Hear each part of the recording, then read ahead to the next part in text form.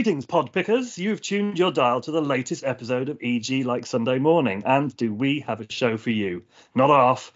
You might think that everything that is possible to say about offices has been spoken on previous EGLSMs, but in the immortal words of Bachman Turner Overdrive, you ain't seen nothing yet.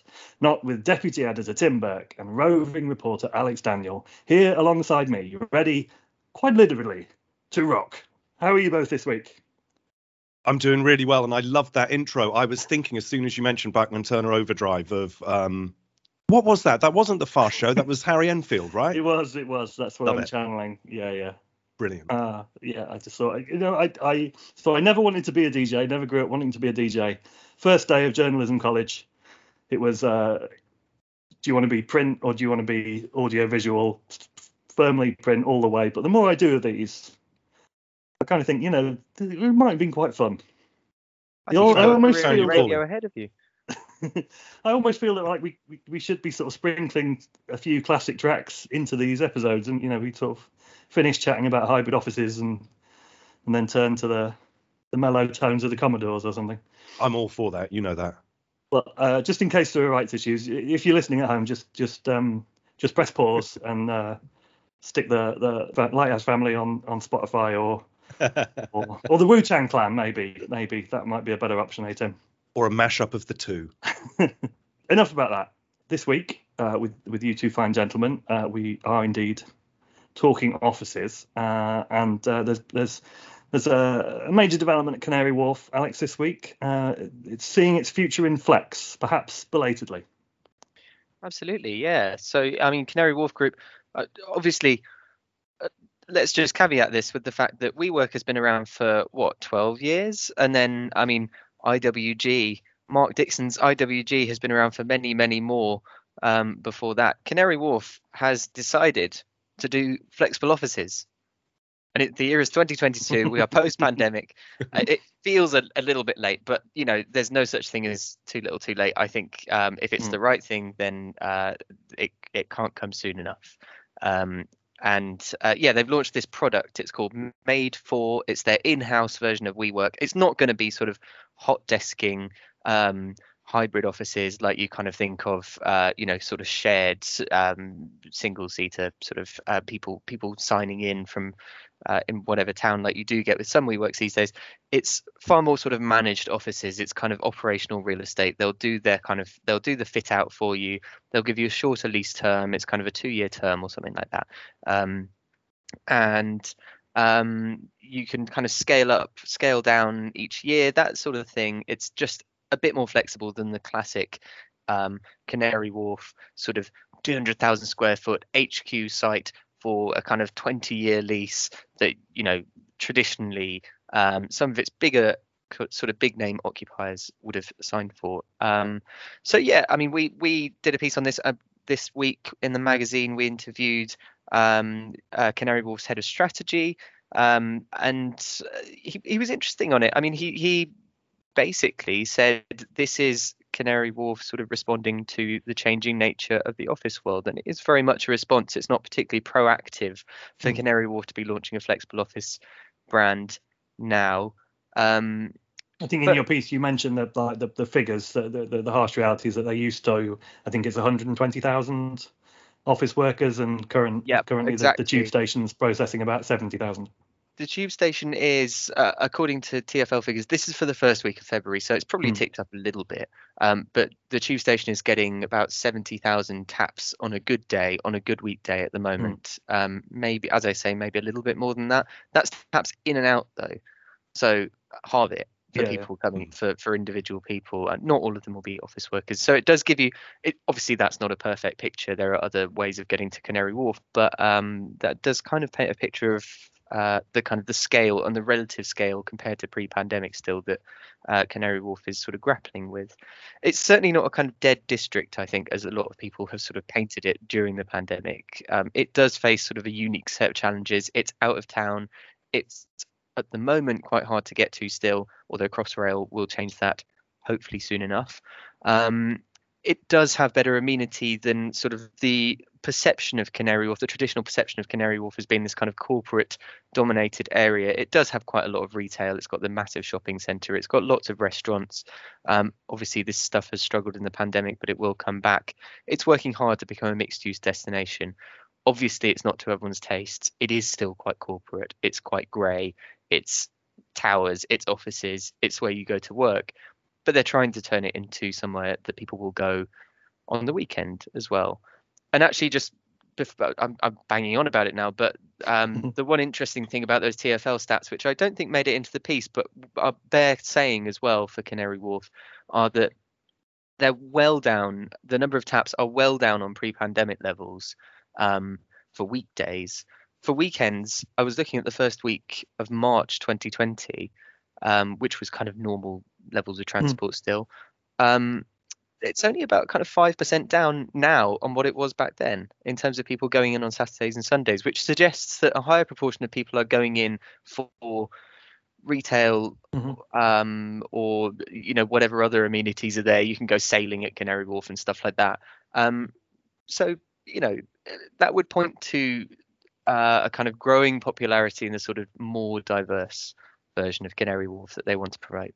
Do you think it's late, but is it a case of being better late than never? You've got that nice comment from Chris Grigg, who used to be the chief exec at British Land, talking about when they launched Story in the piece and saying you need to show with a move like that you're willing to change, that you're going to try to adapt the business model. And I know we could argue that Canary Wharf could have done this a year ago, 18 months ago, 2 years ago, even longer than that. But do you think it'll still be welcome that at least they're making that effort to shore up demand and pivot the business a little bit?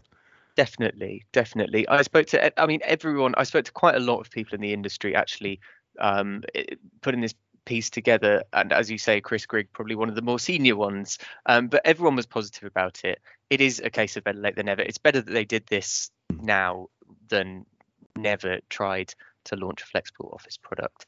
And yeah, I mean, it does show that Canary Wharf is not just this kind of monolithic, huge developer that is stuck in its ways. It does show that it's willing to move with the times, and I think that's very important. Okay, so moving away from Canary Wharf and indeed the entire city of London, there's been big news about offices in the regions from our very busy reporter Evelina, who is otherwise occupied today. So, Tim, you're filling in for us. So what's the story? So yeah, Evelina reported in this week's magazine on some new numbers that have come out from JLL. So JLL put together a very well-known report on what they call the Big Six. So that's the Big Six regional office markets outside of London. You've got Birmingham, Bristol, Edinburgh, Glasgow, Leeds, Manchester. And they were taking a look back at what take-up had been like across those cities in 2021. And it was, look, we're not completely back to normal yet, but those markets have all recovered from the lows of the pandemic. And so across the cities, you had take-up of roughly 4 million square feet over the course of the year, and that's still down on the 10-year average, but it's back up on the lows of the pandemic. So there's a feeling, I think, that companies that had maybe pressed pause on plans to relocate, plans to rethink their real estate portfolios over the course of the last couple of years are finally getting their act together and making moves. Really buoyant market in Manchester, which had the highest level of take up. But when you look at some of the biggest deals, some properly interesting leasing events right across those cities. So as I say, not really, we're not out of the woods yet, I don't think, in terms of the effect that the last couple of years have had on the office markets. But I think there's plenty there certainly for agents in those cities to feel optimistic about, and no doubt to hope that it'll continue over the course of this year. And particularly as now we sort of emerge from the last lingering vestiges of lockdown living or restrictions, I'm sure you and Alex and Evelina will be keeping a close eye on how that affects things. Yeah, there's definitely a lot of hope out there that we've now seen the worst. So I also had a chat this week with James Evans, who Savills has just named its new head of National Office Agency. So he was formerly, well, he still is running the Manchester office, but he's now taking on that national role as well. And he was saying sort of a message along the lines of what I just outlined, that it feels like there was a long period in which companies were going to kick the office relocation plan, kick the can down the road somewhat. Finally, it feels like a lot of them are realizing we've got to do this. If we're going to take new space, and we want it to be absolutely the best space we can, because we need to use it to attract talent, and we want people that are happy to come into the office to feel like they're coming into the best office they can. We've got to start snapping up that space. A lot's been written about a lack of supply coming through. So I think that push to make sure you get the best offices is going to be front of mind for a lot of corporate occupiers. And certainly I imagine James Evans and the team at Savills are going to be geared up to trying to make sure they can win as much of that work as possible. And there we go. As promised, you've both found new things to say about offices, or at least new ways of saying things that have been previously said about offices. So well done to you both. Should we have a quiz? I'd love to. Love to? Right. Okay. And we're going to go straight in with the new quiz round introduced by the peerless Piers Wayner. As I ask you, how well do you know each other's bits? So you're doing this in reverse. I'm going to just throw the format out. Okay. I always, don't want people to be able to predict what's going to happen. I like to keep you off your guard. So, first question on each other's bits. Can I just say this is incredibly unfair? Tim edits my work. I don't edit Tim's work. He doesn't even read my work. I do sometimes. Okay, so to balance that unfairness, Alex, do you want to go first or second? I'll go second, please. You go second. Okay, so Tim. Alex began his piece, AstraZeneca boosts King's Cross with HQ expansion, with a fine turn of phrase in the intro. What was it?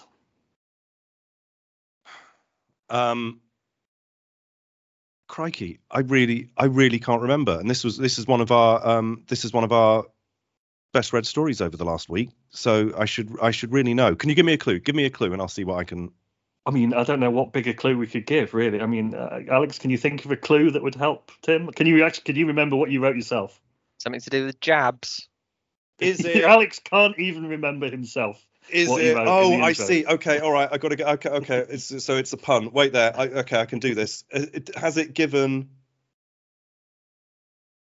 the office market a booster, something like that? I can't give you, Alex. Can I get half a point? Can I get half a point for knowing your own bits? Know my own bits. I know my bits. So, shot in the arm, I believe. It is. Oh, that's so good. AstraZeneca has given King's Cross a shot in the arm. You see, Alex, he doesn't edit your pieces at all. You thought he did, but no. I really didn't edit that piece. So. He lets them sail on through. Okay, Alex. Tim on Thursday wrote about Lloyd's planning significant cuts to office space, but by what percentage is the banking chain planning to slash its office footprint, according to its annual report? Is it a third? Ooh, that's not a percentage. Can you? Well, you're very close. 33%. I'll give you a half mark because it is 30%. I think that's a half mark. I'd say that's very, very close. So well done. Okay, Tim, the missing words round of the quiz. Headline is High Tech Hub is not just a Cornish blank. What's the blank? High Tech Hub is not just a Cornish blank. Wasn't it pastiche? It is. High Tech Hub is not just a Cornish pastiche. How proud was Sam McClary? Very proud, and I was very happy as a proud Cornishman myself to have. The whole piece just made my heart sing, but the headline especially gave me a chuckle. I believe EG Editor-in-Chief Sam McClary, just to give some insights to listeners, immediately messaged the team group chat when she'd come up with that headline, saying sorry. Clearly boasting about it. Sorry, not sorry. Yeah, a humble brag from Sam. Well done, great work. To be honest, I think she was doing it with the EGLSM missing words round solely in mind. So hats off to her for doing that. Okay, Alex, you what are you? You're 1.5 points. You're 1 point to half a point behind, but you've got a question in hand. Try and keep some semblance of order. Very confusing. Yes, your headline is Labs. How can we make them blank? Labs. How can we make them blank? Okay. I just don't know what it is. Work? No, it is not. Tim, would you have known the answer to this one? I'm slightly distracted. Can everyone hear my cat repeatedly meowing after coming in and demanding food? I really hope that's not on the recording. I hope it is, but I haven't heard it on my headphones, unfortunately. Labs. How can we make them greener? That's correct. This is the story about genetically modifying the colour of Labrador's fur. Of course not. This is another cracker from Evelina. Tim, tell us more. This is a really interesting piece on a report that the team at HOK, the architecture firm, has put out, looking at how you can design labs which use huge amounts of energy and tend to have, by the way that they're structured, huge amounts of embodied carbon. How you can get a design process in place that reduces their footprint by, it's something like 75%, I think, which is hugely ambitious, but the guys at HOK reckon that can be done with the right approach to design if you start working on it early enough in the process. Okay. Good stuff. Now, Tim, if you get this right, you've pretty much guaranteed victory. So, are you ready? Alex played Jimmy Olsen for me this week, hitting the streets of London, snapping photos. But what travesty did he capture for me in his phone lens on the diary page this week?